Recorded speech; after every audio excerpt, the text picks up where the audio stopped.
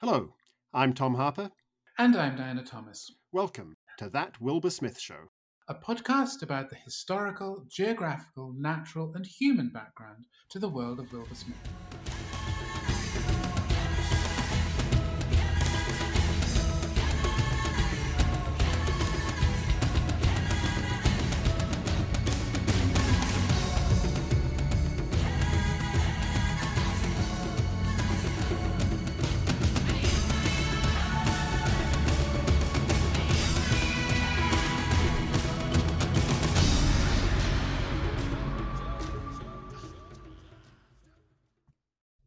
From the stern tower of the Breath of Horus, I watched the pantomime of human frailty that was being played out below me. Traditionally, the populace is allowed to eat its fill of the meats of the hunt upon the foreshore, just as long as none of the spoils are carried away. Living, as we do, in a verdant land, which is fertilized and watered by the great river, our people are well fed.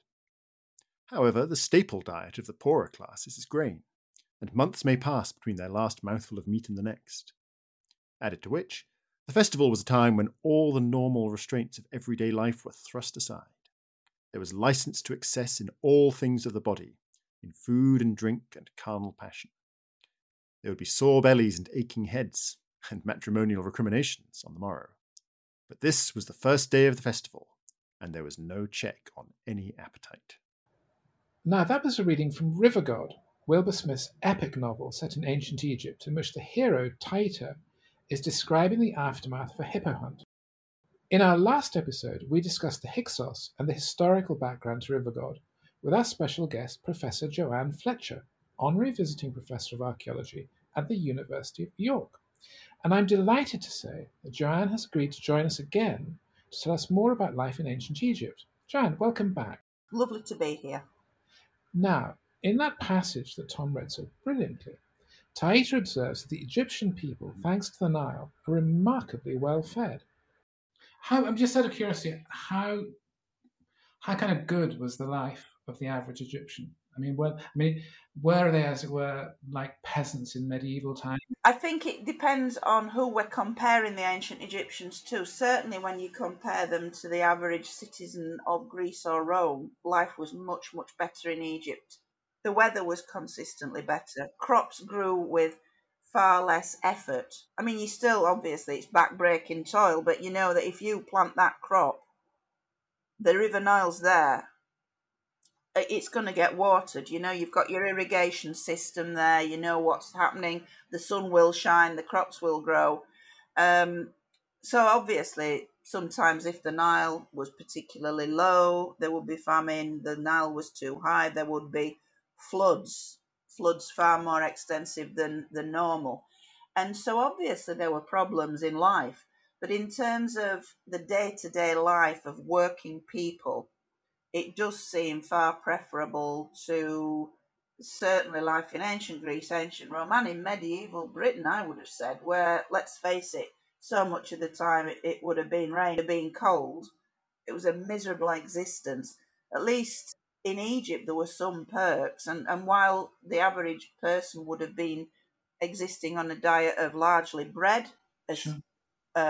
lots of people still do today. It's the staple food in Egypt, always has been, supplemented by vegetables and fruit. There were always fish from the Nile. You could go hunting in the desert to catch wildlife.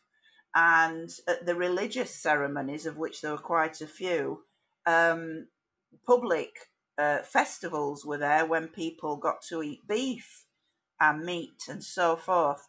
And so while it wouldn't have been beer and Skittles every day, it would have still been far, far better. If I had to go back in time to any of these places, I would much prefer to have gone back to ancient Egypt than pretty much anywhere else until relatively recently in our own culture. And don't get me started on women and how they were treated back then and now. It's interesting. It's interesting for sure. We've been talking about the kind of the ordinary people. I'd quite like to jump back to the royals, because in River God, our protagonists are very much the nobles and the royal family. Snob. And I was really intrigued again by sort of the historical parallels to what Will was writing about. So again, I'm going to mispronounce all these names, but Salitis, the Hyksos king, he appears in the novel at the head of this army of chariots, and he is a historical person, I think. Yeah. I mean, the problem with the Hyksos is we're not just we know they existed, but we're looking at them through a Greek lens, because when the Greeks conquered Egypt under Alexander the Great, 332 BC, he established 3 centuries of Greek rule over Egypt, the Ptolemies, the dynasty of Cleopatra. And the great thing about that is that the Ptolemies brought in this wonderful idea of studying Egypt's much more ancient past. They took on a huge number of scribes, scholars, researchers to translate any and every ancient Egyptian text they could find, translate it into Greek for them to better understand.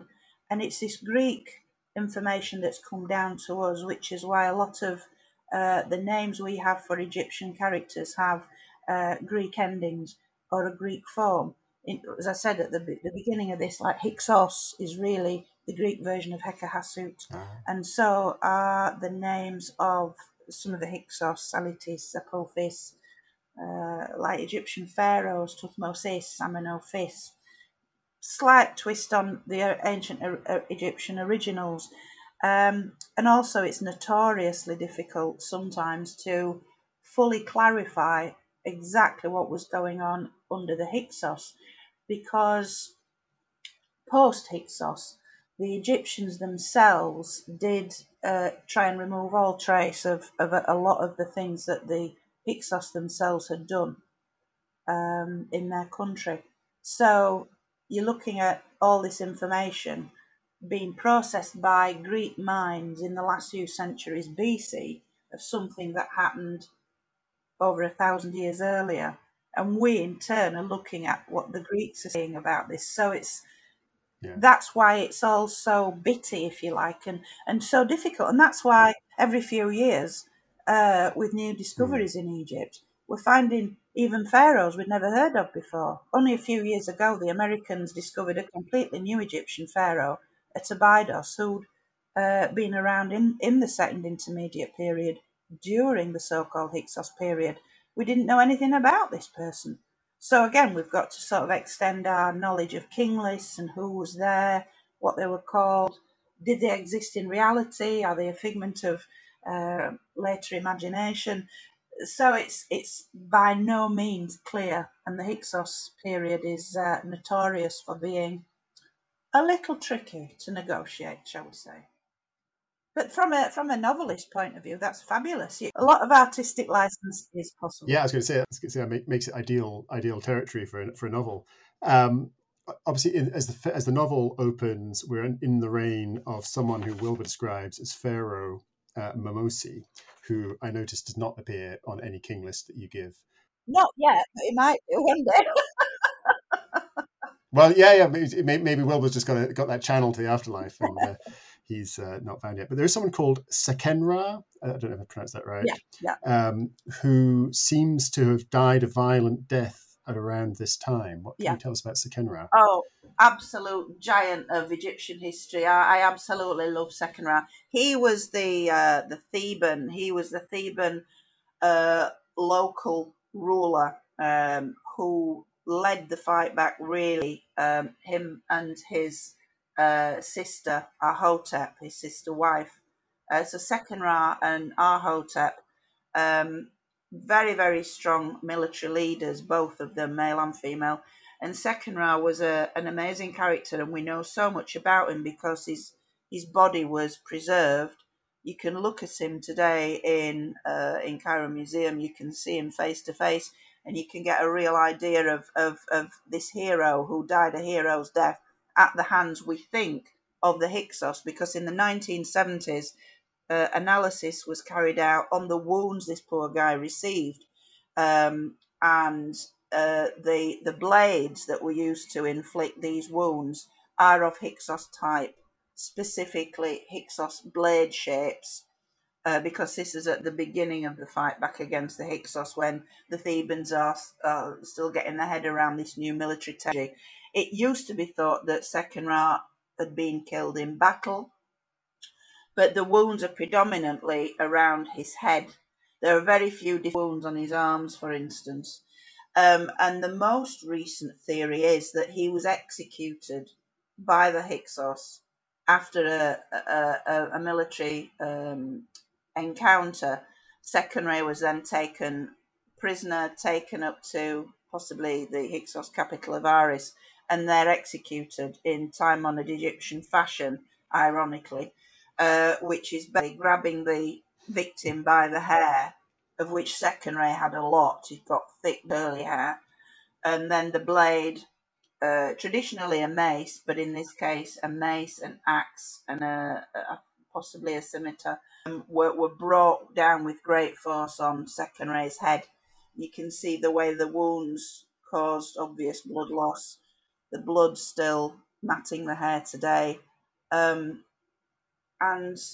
it's a very moving sight to see this body of this great leader, a great Theban hero, still in those what can be called the throes of death, because clearly the poor man died in agony. He was also mummified, interestingly enough, so there's a suggestion that maybe the body was given back to the Thebans. However, clearly some time had elapsed between his killing and when the mummification process could begin, because putrefaction had certainly started. The body fat had certainly started to degrade, to the extent that when Seqenra's body was discovered at the end of the 19th century, having been reburied down in Thebes, it was taken to Cairo Museum, put in a glass case with some of the other royal mummies. But in the late 1960s, early 1970s, when researchers started to X-ray the royal mummies, when that glass case was opened, the scent of decomposition was hugely powerful. So the poor guy is still decomposing. The fat in his soft tissue, in his skin, is still breaking down and releasing these volatile compounds. And so it's almost like you're revisiting a crime scene that's still going on now. The aftermath is still active, if you like, makes any sense, which is quite incredible. It shows the value of fragrance, of scent over time, because one of the things which is fragrance and scent, not just the nice part, the perfumes that they were making, but the way when things degrade and break down, they can also information and give us a lot of evidence for various going back 2,000-3,000 years. That's incredible. Archaeological forensics is really fascinating. It's like a sort of scene from Morse where they can have the results by Tuesday or whatever it is. Yeah, and that's usually the deadline that they give us as well. It's like, can you just look at this data and do it quick? Our research can literally take years, because you're trying to look at a chemical fingerprint.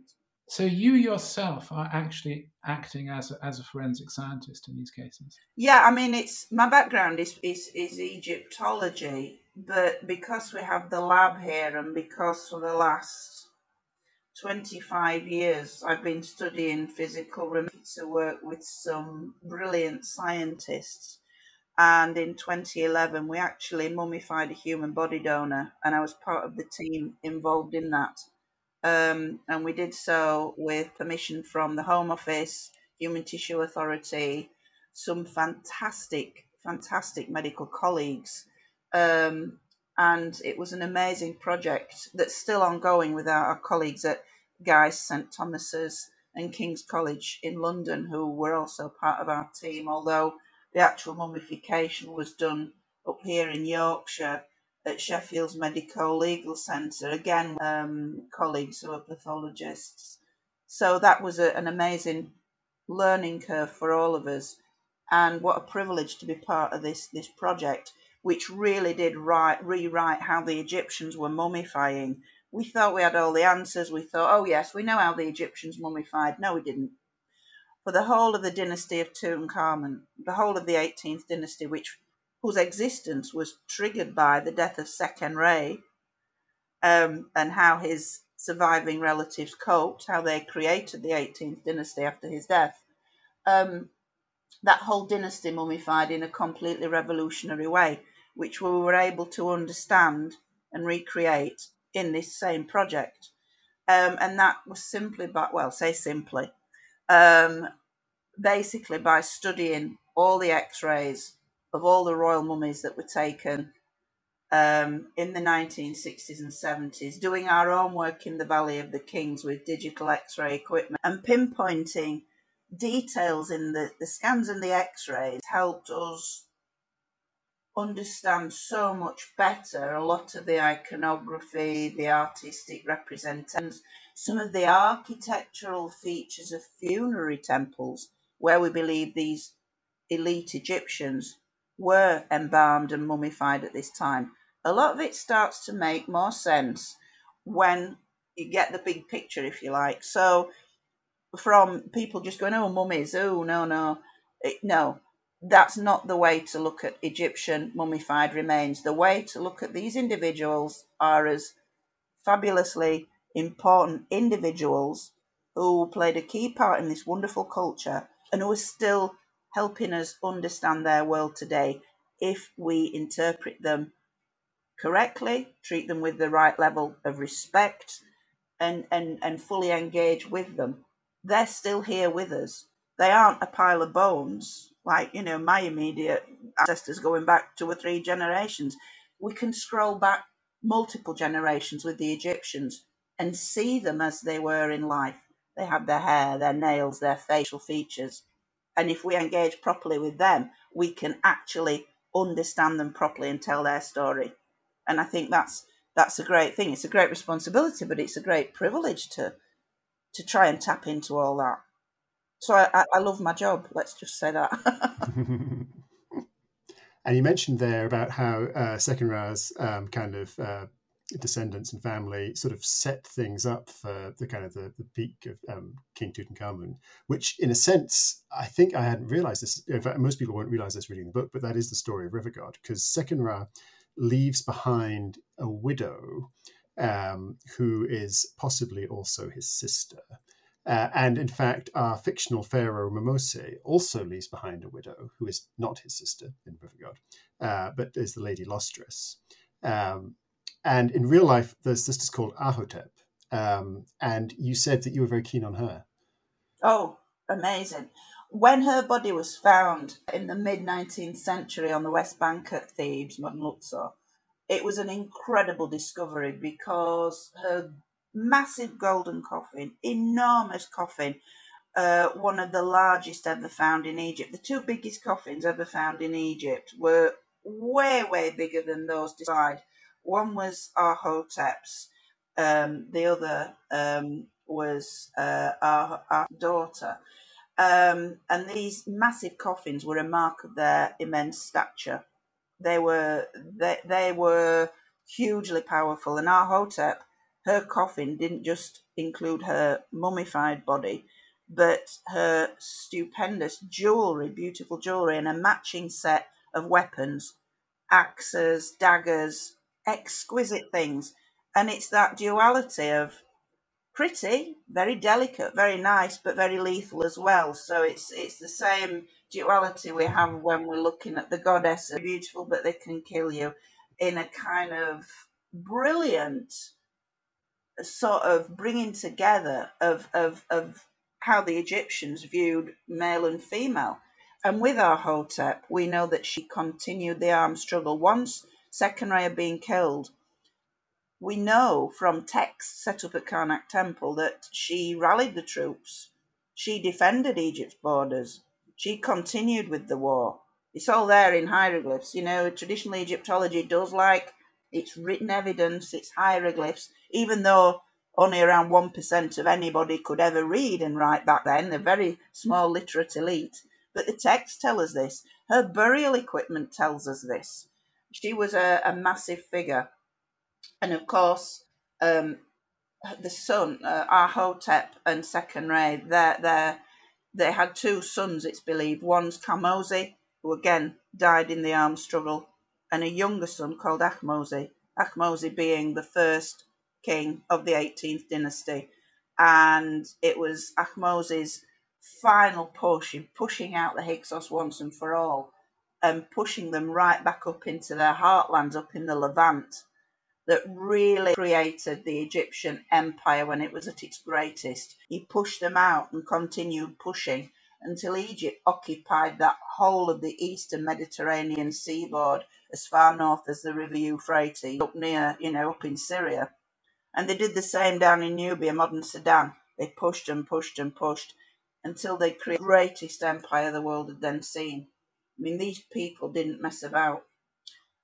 And of course, having all this land, this territory, this wealth, allowed them to plough that back into Egypt itself and to build places like Karnak, to equip bodies in the Valley of the Kings with so much gold, so much treasure, so much wealth. So it was this kind of the Hyksos period, this complete pivotal time for Egypt when it really did flower then into this mighty 18th dynasty, this so-called Golden Empire, which it literally was. Oh, that's brilliant. And I think because Rob was telling the story forwards, as a reader of River God, you don't necessarily realize that all that is coming. So listening to you now, it's fantastic to realize that not only is this a great story in its own right, because clearly it's fictionalizing Second Ra, Ahotep, and Kamosi and Ahmosi, but that actually it is leading to this very dramatically kind of satisfying next step. And in fact, there's a character in the novel, the son of Ahotep is called Memnon, but when he becomes pharaoh, he takes the name Tamosi, which I have to think is Wilbur kind of playing a bit with Amosi and Kamosi. There's one bit of the book which I think, again, having read your history of the period, is maybe Wilbur taking a bit of artistic license. So in the novel, after they've been defeated by the Hyksos, they actually abandon. So Lostris, who's the sort of the Ahotep type character, abandons Thebes, and they go up the river, and they go right down through the Sudan all the way as far as modern day Khartoum, where the Blue Nile and the White Nile meet, and actually even further into Ethiopia. But I think that's maybe Wilbur kind of playing with the facts a bit, because is it right that they never actually abandoned Thebes? They never really abandoned Thebes, but there's also evidence that the Thebans were sort of very close to their allies in a place called El Kab to the south of Egypt, close to Aswan on the southern border of modern Egypt today. But we do know that the early 18th dynasty did travel far into the Sudan, what is modern Sudan today. They travelled extensively to the south via the Nile, which was very tricky because it's not easy to navigate after Aswan, because they're what called cataracts, which are these rocky outcrops in the middle of the Nile where you can't continue to sail. You have to haul the boat out, drag it along the sand, and put it back into the river and continue on your way. But we do know that Egyptian royals of the early 18th dynasty, Ahmosi and his immediate successors, in fact, in 3 generations afterwards, you reach the mighty Hatshepsut, one of the female pharaohs, and she made this journey with her father, Tutmosis I, far to the south, to these areas of modern Sudan, and left inscriptions on the rock, and very much influenced culture at that time. We know that they set up fortifications and so forth, and really did control this part of the extended Egyptian empire. So much of this part of Sudan was part of the Egyptian empire in the early 18th dynasty. When we were in Khartoum filming the last series at the museum there was some incredible stuff that had come from excavations in and around the northern Sudan, and Egypt left such a sort of indelible mark on the country It's incredible building Egyptian-style temples. And ironically, then, in the fullness of time, the Sudanese rulers, by around 747 BC, actually invaded Egypt and did the same, but in reverse. So the Sudanese are controlling Egypt, and it's just a sort of, again, these two what are now separate countries today, sharing so much of each other's cultures, to the extent there are now more pyramids in the Sudan than were ever built in Egypt. So it's as if, where on earth does ancient Egyptian culture stop? It just goes on and on and on. And it was a fabulous privilege to be in Sudan and to see all these things. And with the tragic events that are happening at the time of recording now, all the violence in and around Khartoum and elsewhere, it breaks your heart. It's these lovely people that were so hospitable and wonderful when we were there, and how they're suffering now. It's interesting that I don't know what it is about the things we've studied over the last few years, but we've also been in Yemen a lot, studying, spending a lot of time there. Obviously, in the days before all the violence, because they had a mummy making culture that is very closely linked to the Egyptian, because they were trading with Egypt in the first millennium BC and possibly even earlier. And so, wherever there are points of interest, for some reason, there are also these flashpoints of extreme violence. But it's often incredibly poignant, the places that we have colleagues we've worked with, wonderful colleagues, and then it's really sad to think, that they're going through all the things that they are going through at the moment. Absolutely. In terms of Egypt, so at one time or another, Hyksos, Assyrians, Nubians, Greeks, Romans all come back, and it's a bit like sort of the Low Countries in Europe, where they're like about, or Poland, for example, which is a country which endlessly armies are sweeping across. So you have these cultures sweeping over Egypt, and yet somehow the identity of Egypt survives. So, what is the essential thing that is, as it were, the bit that survives even after Ptolemy's come in and, let's say, Caesar and what have you? How does Egypt stay Egypt? Oh, that's very, very easy. That's basically because Egyptian culture and religion are so interlinked, and all foreign invaders could see that what they could bring to the table was nothing in comparison. What did the Greeks and Romans offer after death? Oh, you sink down into some miserable black hole in the ground, and it was all tragic and horrible. The Egyptians offered the promise of eternal life. All you needed to be is embalmed and mummified, and your soul could live forever. And a lot of these cultures thought, yeah, we can buy into that. The Greeks, the Ptolemies certainly did. They certainly did. Alexander the Great left orders to be mummified at death. He wanted to do this, to live in the next world in a way that the Egyptians were clearly fully believing in themselves. It was obviously their belief system, but it clearly was so impactful on all these so-called foreign invaders that they wanted a piece of that for themselves. Alexander did it. His Ptolemaic descendants did it. The Romans did it, not only in Egypt where they occupied, but also bringing this same practice back to their own heartlands, if you like. So you do find the practice of mummification and the worship of Egyptian gods in many parts of the Greek world. You certainly see it in Italy, not just in Rome, but around Italy itself. Of course, the wonderful thing for me is when Rome had conquered Egypt in 30 BC and then came to our sunny shores, 43 AD. The wonderful thing was there were Egyptians in the Roman army. They brought with them their traditional belief systems.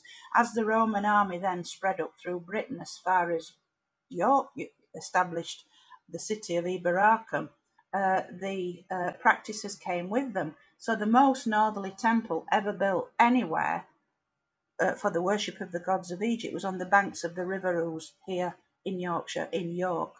They were even mummifying their dead. Wow. So I just find that mind blowing.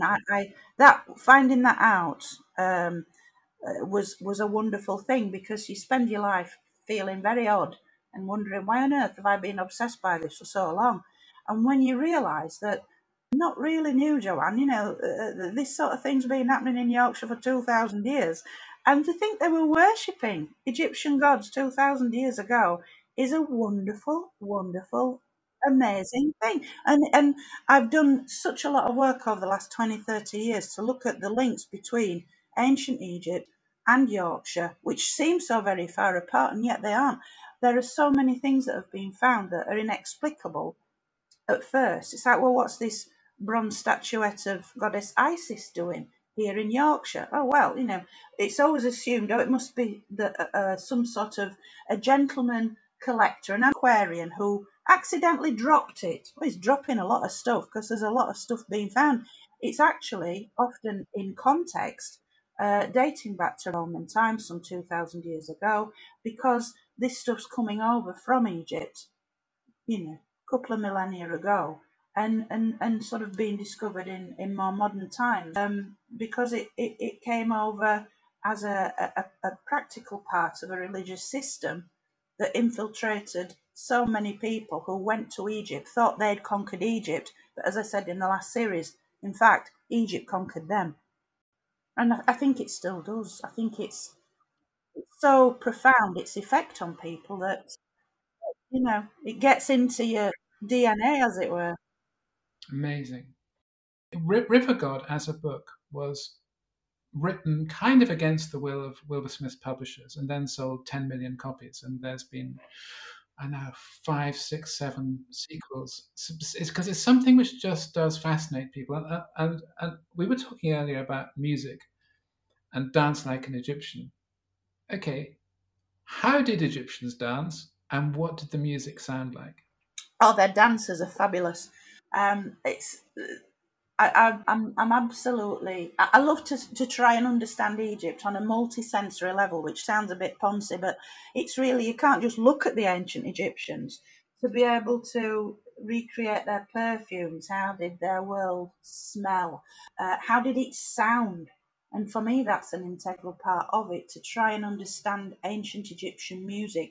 We featured some wonderful Egyptian musicians on the last series. They research and study ancient Egyptian musical instruments, they've recreated them.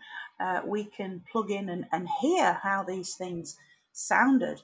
Um, and to just get an idea of this wonderful percussive sound, the beats of their music, and how dance steps would have worked. And what dance steps, you can see the tomb scenes, and the way that they show almost like a comic strip of, it isn't just like lots of multiple dancers. It's the same dancer doing a move, but in sort of freeze frame. You can see the backflips. You can see the way that the steps are performed. Even in Egyptian Wow. folk dancing today, there's this step that they do where they do this giant stride, this kind of stepping over from this world to the next. And you can see this if you look carefully in the tomb images, in the visual scenes that have survived, because people again like to think there's some sort of disconnect between ancient and modern Egypt, and there's no disconnect whatsoever. It's a continuum. And of course, Islam is very different to ancient Egyptian religion, but the Egyptians are the Egyptians. They're still there, and it's there's no cut-off point. So I've been in a privileged position of adopted by an Egyptian, a traditional Egyptian family on the West Bank at Luxor, and to sit at home in the corner of the house and just watch life go by is so fabulous. It's just taught me so much, and how families dance at home when just interacting with each other as we all do in the sort of privacy of our own homes. And that's just been an amazing thing. And how there are sort of, we were saying earlier that the men and women lived side by side and all that. But today, it's sort of when the men have gone out to work on a morning, and it's just us women and the kids in the house, and the radio goes on, and we all have a bit of a dance if we feel like it. I just love that, and it's that glimpse into this intimate world. It's lovely. I mean, obviously, then the bread might need baking, or the chickens might need looking after, but it's just this joyful, wonderful world that's usually hidden away, but you just get to see it and to share in it, and it's just fabulous. It's like looking at Egypt on multiple levels at the same time. So to see how Egyptians today are in so many ways very little different to their ancestors going back millennia is just it's just a wonderful thing. And as you're talking about, different ways of bringing sort of ancient Egypt to life. Obviously, one of the ways is through fiction, and certainly, I think, obviously, for millions and millions of people, reading Wilbur's novels will have been maybe their kind of introduction, or certainly a very, very powerful, vividly imagined rendition of what Egypt might have been like. I'm curious, as an Egyptologist, as an archaeologist, as a historian, do you welcome that, or do you worry that if you get novelists coming in and kind of making stuff up, filling in the gaps, maybe getting things wrong, maybe tweaking history to suit the story they want to tell, that's going to be problematic? I think in the short term it can sometimes be problematic, because I do a lot of talks all over the place, and quite often if people have read a novel and in their mind they think, oh well, I know I've read it somewhere that the Egyptians did this, this and this. It can depend on the novel. The bigger picture is that, look, does this bring people into the world of ancient Egypt? Does it make them want to know more? Does it make them want to read fact books? Does it make them want to maybe visit their local museum? Does it make them want to go on holiday to Egypt? And the answer is quite often yes. So bring it on. I just think that's a wonderful thing. It's a culture that should be more widely appreciated and understood.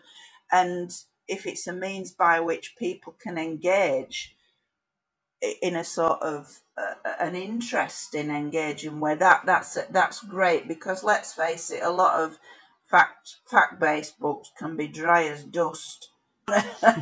Plow through them, but if they've read a fascinating novel and thought, wow, this is pretty good, I wonder if they really did that, and then they go out and read up or watch documentaries or whatever. I think, to be honest, the more the merrier. Or listen to podcasts. Yeah, absolutely, absolutely. And for me, anybody talking about ancient Egypt can only be a good thing. You were mentioning earlier, right at the very beginning, that there's that as it were, that Egypt stretches all the way from an African south in Upper Egypt to a Mediterranean Levantine north in Lower Egypt. And then, of course, you then have, I suppose, the Greek influence when the Ptolemies come in. So there's been a huge fuss over what Cleopatra did or did not look like and how she should or should not be represented. So look, she was 2,000 years ago. So, but who was she in terms of her culture and presumably therefore of her appearance? And how would you have described Cleopatra? Cleopatra the Great. I go into this at some length because it's a chunky old book, and I spent 5 years of my life writing it, but I've been researching the great woman for many years. Obviously, part of the Ptolemaic dynasty,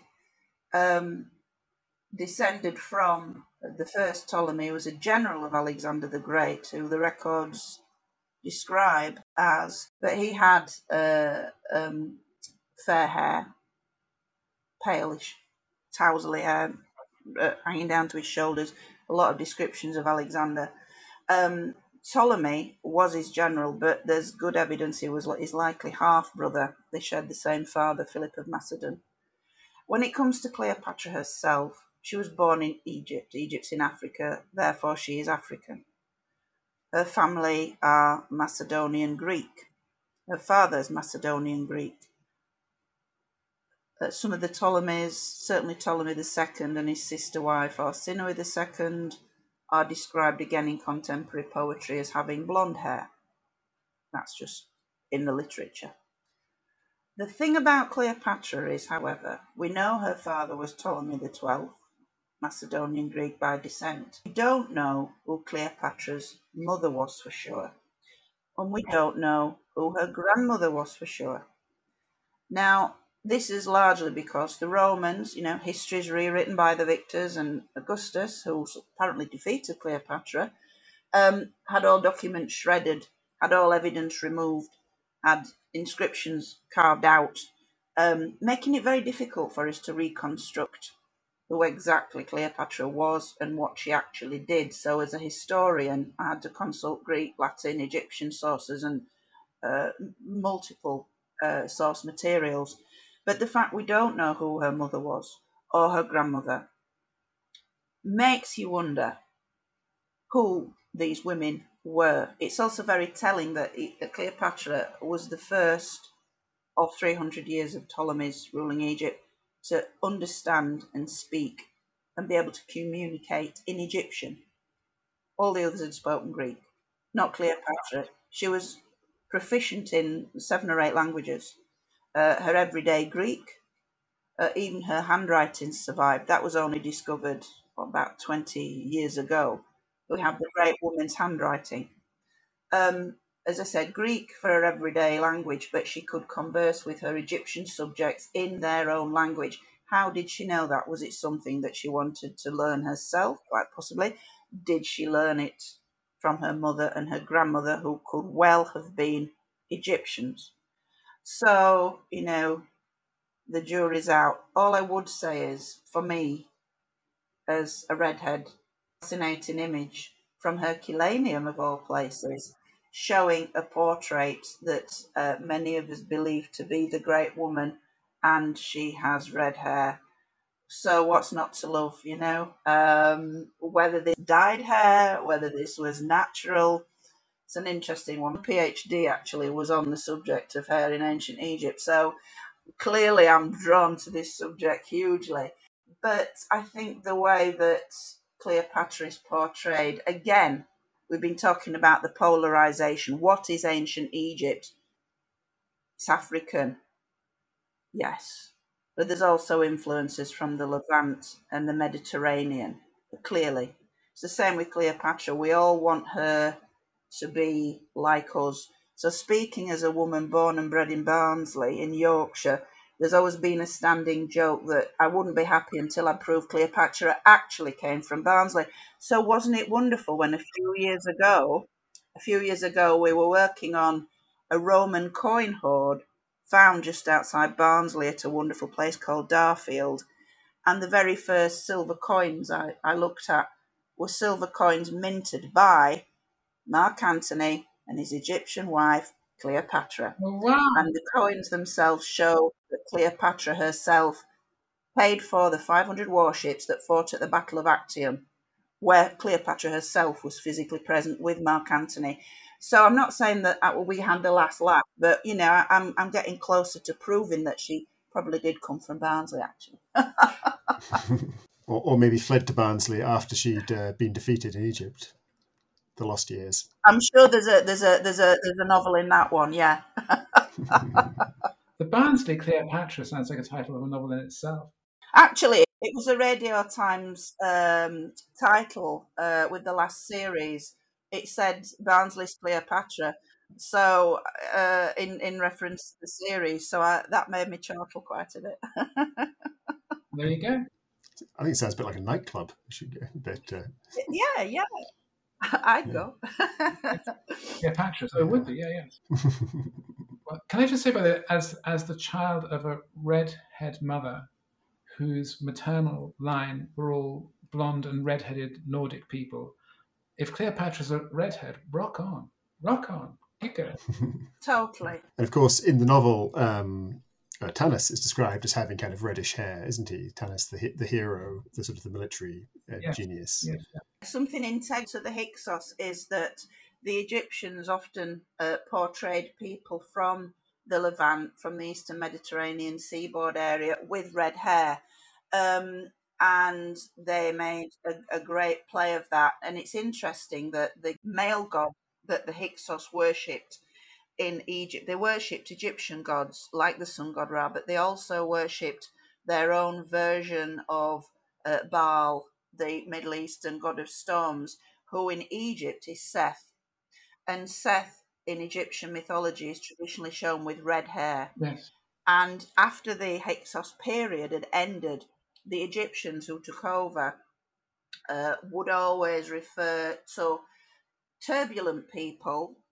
I'm not saying trouble causers, but people who were quite volatile and turbulent as the red-headed forms, the followers of Seth. And that was fair enough until the pharaohs of the 19th dynasty, Ramses II and his father Seti, took power after the fall of the house of Tutankhamun. They took power, and lo and behold, they were redheads. And so, isn't it interesting that Seth, this turbulent god, this red creature, was suddenly rehabilitated within the Egyptian pantheon? He was suddenly seen as one of the good guys. Oh, yes, he's a defender of the sun god. We've loved Seth all along. And certainly, we've got Ramses II as an older pharaoh when the red hair of his youth was fading, actually using henna. Tests have been done on his hair, and his hairdressers were actually augmenting the colour with red henna dye, just to sort of keep his trademark red hair going. And again, it's this little window into this world of this aging pharaoh. You see him sat there with his hairdressers, putting the dye on, touching up his roots. Love it, absolutely love it. I have to say, I also was born a redhead, and like Ramses II, my red hair is now fading. But I think my mother would certainly recognise why the stormy, tumultuous, violent god might indeed be portrayed as a redhead. Yeah, and also within Egyptian society, where the vast majority had dark hair, very dark hair, Yeah. the flash of a red-headed person would have been, quite striking, quite unusual. So hair colour in ancient Egypt's another. It can be a political hot potato, but they were there, and they're in the text. They're in the physical sort of body of evidence that we have. So Yeah, it's amazing. I think maybe we should, on that note, maybe we should give the last word to Wilbur, which, in fact, in his last words in River God, in his author's notes, he says, "I'm left with a realization of how little the emotions and aspirations of man have changed in all that time since the ancient Egypt period." And I think what you've done wonderfully for us today, Joe, is to just really put flesh on those bones and just show us how everything from the nature of redheads through the makeup, the aspirations of people, the way they lived. Obviously, things change, but an awful lot of things stay the same. So thank you so much for joining us and for filling in that history. Yes, thank you so much, Joann. it's been an absolute pleasure. I've loved talking about this. So thank you for inviting me. There are lots more Egyptian books in the canon, so come back soon because we have more Egypt to talk about. Oh, I'd love to. Brilliant. You only have to invite me, and I'll be there. Excellent. And also, of course, we're both in Yorkshire, which I shall now, and I'm in York, which I shall now forever think of as the Thebes of England. For sure. Cleopatra is a Barnsley lass. I think that's the takeaway from this episode. Only in Joe world, but it makes me smile. Fantastic. And if you have been as informed and entertained as Diana and I have both been by Joe's incredible knowledge of ancient Egypt, then do go and check out her website, which is immortalegypt, all one word, .co.uk. That's immortalegypt.co.uk, where you can find all about her books, her YouTube channel, and many other things that she is up to. So do please join us again next time, when we'll be taking a look at one of the books that Wilbur co-wrote with my co-host, Diana Thomas, under her nom de guerre of David Churchill, Courtney's War, and in particular the Battle of Stalingrad. with its disturbing similarities to today's war in Ukraine. So on that note, it is goodbye from me, Tom Harper. And it's goodbye from me, Bernard.